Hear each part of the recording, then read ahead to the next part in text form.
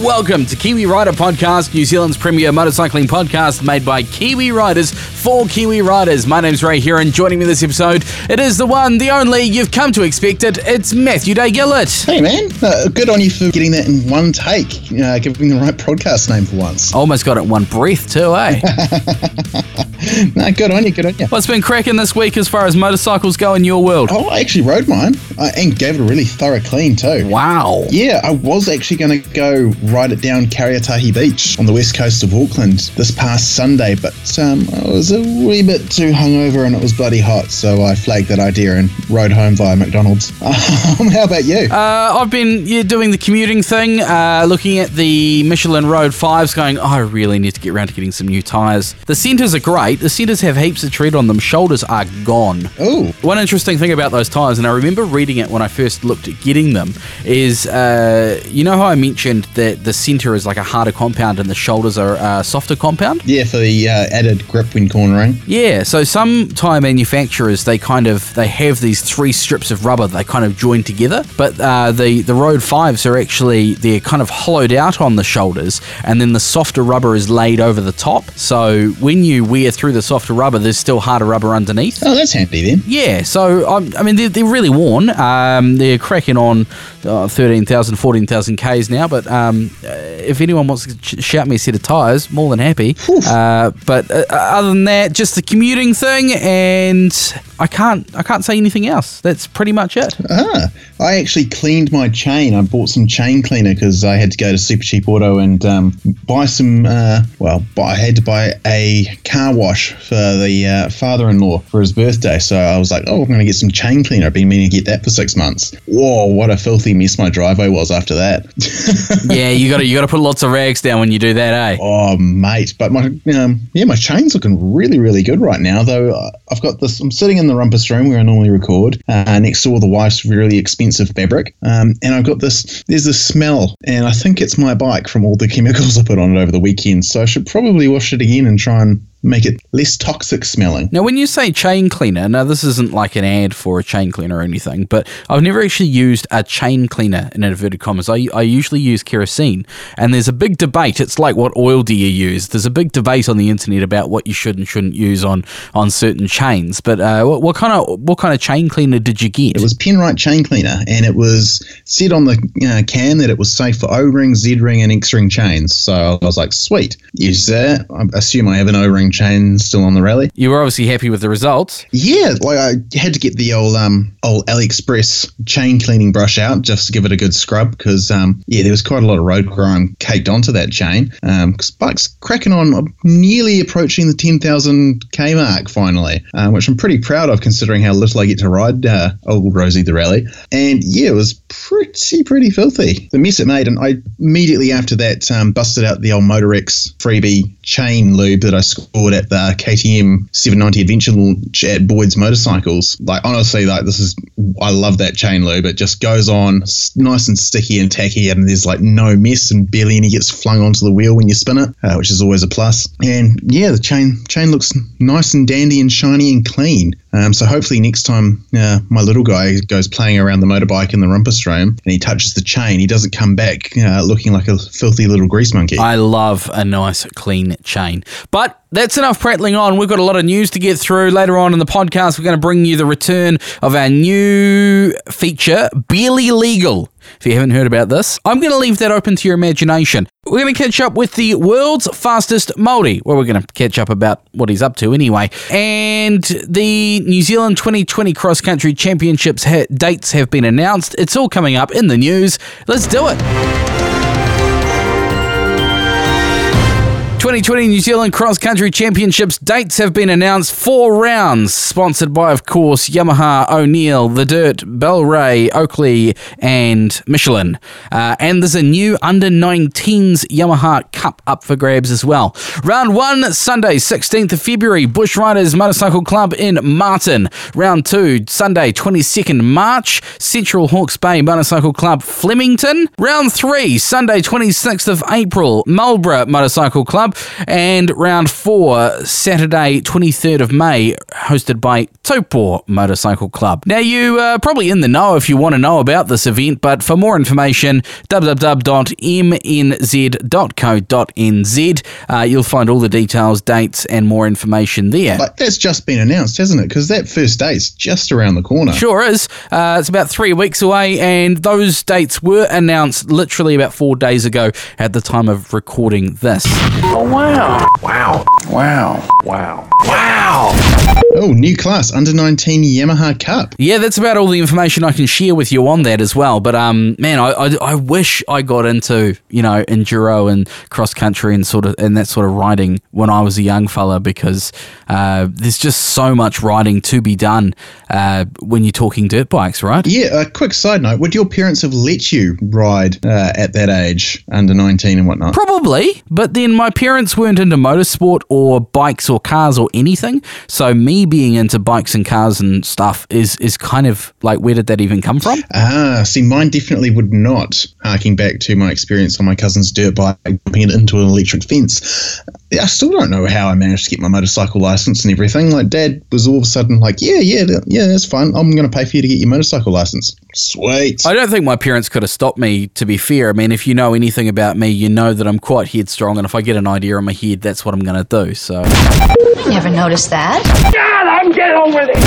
A second rider has sadly passed away after a crash at the Dakar. A couple of days ago, the Dakar organisation were informed by the family of Dutch rider Edwin Straver, who crashed at the 124-kilometre mark of the second time special stage on day 11 of the Dakar Rally this year, and sadly he died of his injuries. The medical team were immediately dispatched by helicopter on the day, found Edwin in cardiac arrest and proceeded with resuscitation efforts. He was then airlifted to hospital in Riyadh, where he was admitted to the intensive care unit before being later repatriated back to the Netherlands. 48-year-old Edwin Straver was a former motocross rider and was taking part in his third Dakar. He finished 30th overall and first in the original bimodal class, so that's the Malimoto, like the real hardcore guys. He won that last year. He entered in the same class this year, so he was riding completely unsupported, doing everything off his own back, and sadly the entire Dakar caravan is going to miss this guy, because by all accounts he was quite the character around the pits. And more sad news, of course,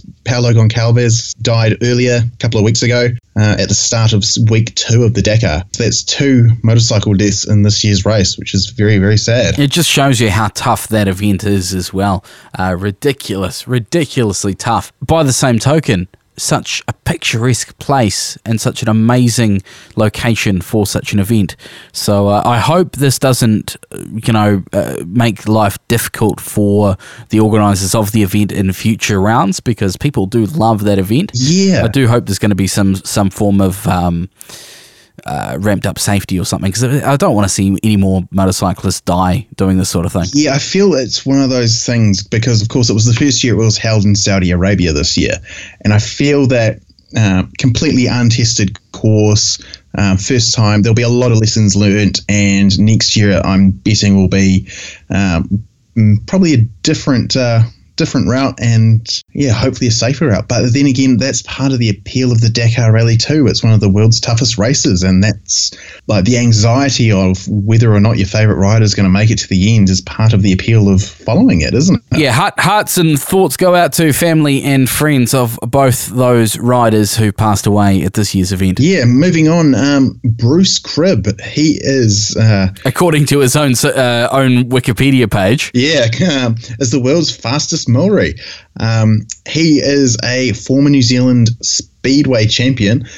He won 1972's National Speedway Championship, and he went on to represent New Zealand in the World Team Speedway Champs, securing the title in the process for our tiny nation, which is not a bad effort. So Bruce Cribb, he's on his way back. He's currently back in New Zealand, and he's doing a bit of a tour with a ice bike around the country. Oh, of course, with it being Northern Hemisphere winter, I've seen some epic videos of people on these ice bikes. They've basically got tyres with big-ass nails hanging out of them, and they're just rocking it up across frozen lakes and rivers. Yeah, you wouldn't want to fall off and run over yourself, would you? Like, they look really, really cool, but I'm looking at some of these videos and I'm going, hell no, I can't even ride that confidently on sand, let alone ice. But anyway, over the next month, the former Palmy North local will tour the country from Invercargill to Auckland to showcase the ice racing bike's ability to tear up the speedway track. So the tour kicks off at the Burtman Road Challenge. That's coming up. That's be what, next week. Before heading to Christchurch on the February 15th. Then he has 2 dates in Auckland. The first is at Waikaraka Park on the 22nd of February, followed by his hometown of Palmerston North on the 29th of February, because, of course, it's a leap year. We get a 29th of February.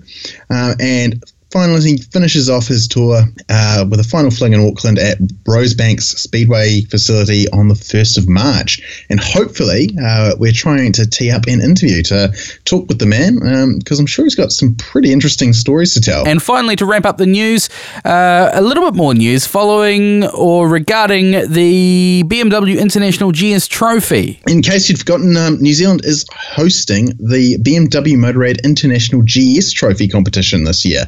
And that kicks off on the 8th, I believe, of February. So BMW GS Trophy was founded in 2008. It's an invitation-only competition, which sees riders grouped into nationalised teams and pitted against each other and the elements to successfully navigate some of the most challenging adventure riding imaginable. And of course, this is all done on BMW's Galanderstrasse GS machines. Kind of like what Ben's just done, the editor of Kiwi Rider, except, they're going to be on F850 GSs, not an old R100 GS. But they're going to be riding from one end of the country to the other like he just did. Previous years have seen the GS Trophy take on Mongolia, Thailand, Canada, Patagonia, which would have been epic, as well as a few other places. And somehow little old New Zealand was chosen to host the 7th edition of the rally, which is pretty big news. This is all going to be kicking off in the next week or so. And so if you're going to be seeing a large pack of BMW F850 GSs, they're all limited edition bikes built specifically for this event. If you see them, give them a wave, show some of that good old Kiwi hospitality, because the 2020 BMW Motorrad International GS Trophy kicks off into the backcountry on the 9th of February. Basically, as far as we know, the route is a closely guarded secret, but they'll be heading from one end of the country to the other, and doing some crazy stuff along the way in their teams. So here's hoping we get to follow along a bit more closely once all those BMW folks land in the country over the next week. Can't wait. Outstanding. And that pretty much wraps up the news. Right, the return of another feature, a brand new feature last week, Barely Legal. You're looking at this going, what are we getting ourselves into?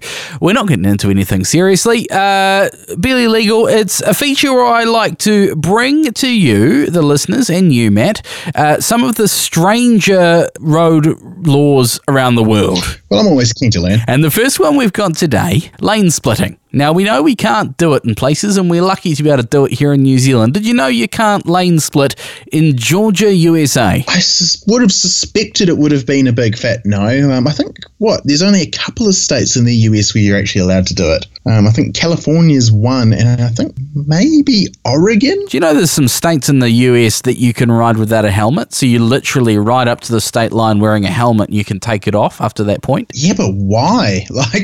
I don't know about you, but I have absolutely zero desire to ride without a helmet. I can't even ride without my glasses on.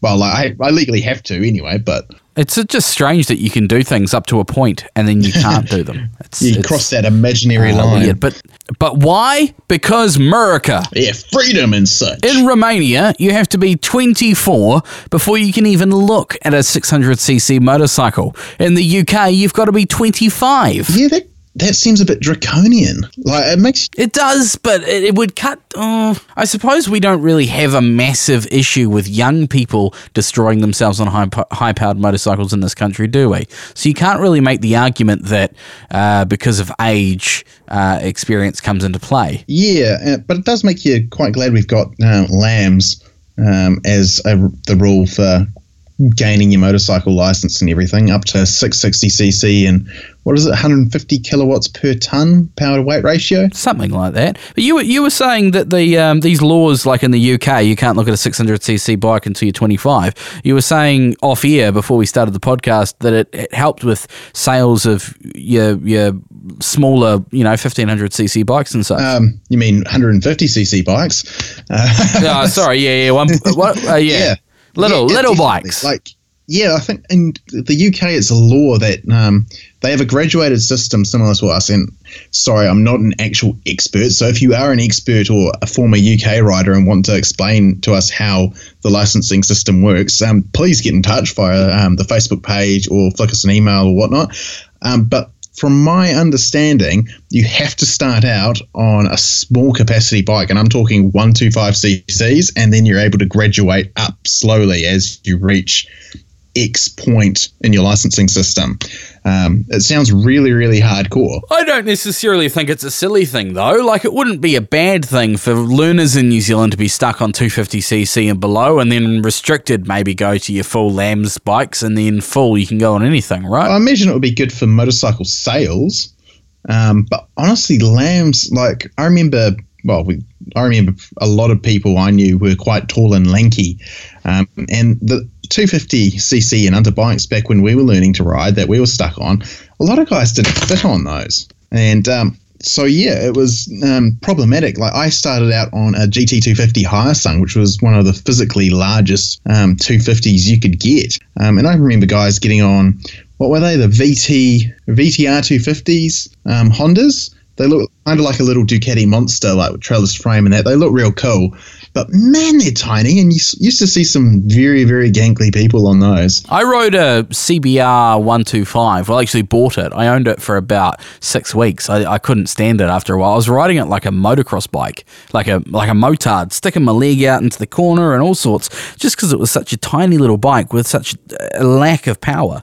But it looked really cool. Yeah, and I think that's part of the part of the culture over in the UK, and that, just to bring it back to where we started, there's a whole subculture of all those small bikes where people sort of get them and they kind of fall in love with them because they're sort of just in the city. You don't really need to hit the motorway or whatever. You're just pootling around town and whatnot. You just go down to the shops, and they do make a lot of sense. Where I remember, do you remember when we were learning, we were limited theoretically to 70 kilometers an hour on your learner license? Yeah, and nobody adhered to that law. I remember I got my license. I went to Dunedin to pick up the bike. I was living in Invercargill, and they said, by the way, don't do 70 when you go home because that's stupid and you'll die. Pretty much, and it's horrifying to think how long it took the powers that be to realise that was a problem, especially when you got people venturing out onto the open road and whatnot, especially what was it, the late 2000s, we were starting to get up ourselves. All the boy races around, flying around corners at 120, you just get cleaned up. It was the trucks that really worried me. I still remember that first ride, and I'd done no riding up until the point where I bought that bike in Dunedin. I think I bought it on a Saturday. I picked it up on a Saturday, rode back to Invercargill first thing Monday morning, and I was white-knuckling it past these trucks coming towards me in the opposite direction. And I was so petrified, locked shoulders, locked elbows, white knuckles, death grip on the handlebars. Every time a truck would come past, a big gust of wind, I'm like, no, don't fall over. Yeah, I remember that. Well, for me, it was not so much big trucks, but going over the Auckland Harbour Bridge, because I was commuting from the North Shore to Auckland University of Technology, and I did it rain, hail or shine because I absolutely loathe public transport, particularly the bus system in Auckland. It was horrifically slow. So I just jumped on the motorbike and that. And yeah, remember it must have been my second or third year of uni, and there was a tornado in Albany where I was living at the time. Oh, I remember that. Yeah, and I rode home that day while I was sitting in class and looking out the window going, oh, the weather's looking a bit nasty. And then one of my classmates pulls up his laptop and goes, do you ride your motorbike today, Matt? And I was like, yeah, of course. And they're like, you might want to delay going home. And he showed me this thing, Twister hits Albany, hits Rosedale. And I was like, oh, that's a bit close to my house. Sketchiest ride home ever on the little lightweight 250. Good memories, though. Final offering for barely legal smart motorways and smart highways in England. Sometimes you can. Sometimes they allow you to use the hard shoulder, the emergency breakdown inside lane. Other times as a full running lane. Now that's a smart idea. So a smart motorway in England is smart enough to actually divert traffic around maybe a breakdown in the middle lane and go out and around it, and that's quite cool. Something else that has just sprung to mind: motorists in Europe are smart enough that when the traffic stops, they pull to the closest outside bit of the road so emergency services can cut straight up the middle. That is smart. That is something that motorists in New Zealand should be doing. But we're not talking about cars, we're talking about motorbikes. Yeah, well, we were talking about motorbikes and such, because I think it's that's pretty much us for this episode, apart from one last thing. One last thing, it is the dad joke, and I haven't written it down for you, Matt, so it's actually brand new. Are you ready? I am ready. I'm looking forward to this. My wife is really mad at the fact that I have no sense of direction. So I packed up my stuff and I write. Oh, that's terrible. It took me a while to click as well, which is equally as bad. It was pretty bad, that one, wasn't it? All right, I'll give you a quick one-liner to finish off. How do you make holy water? You poke it? You boil the hell out of it. This is Kiwi Writer Podcast. Thank you very much for listening. Make sure you share this podcast with a writing buddy of yours. Thank you very, very much to everyone who's listened thus far. We've hit the magic 1,000 downloads in a month mark, which is absolutely stellar. So thank you for listening. Thank you for subscribing, and thank you for sharing. If you want to get in touch with us, Facebook is the way. Facebook.com Kiwi Writer Podcast. Search Kiwi Writer Podcast. Check out kiwiwriter.co.nz. New magazine out last week as well. All the pictures, all the goss, and all the bits and pieces that we probably forgot to mention on this podcast. Also check out onthrottle.co.nz. Matt, that is your kind of abode for all things New Zealand and motorcycling. What's the latest story you've got up there? Oh, I've just started doing some motorcycling guides.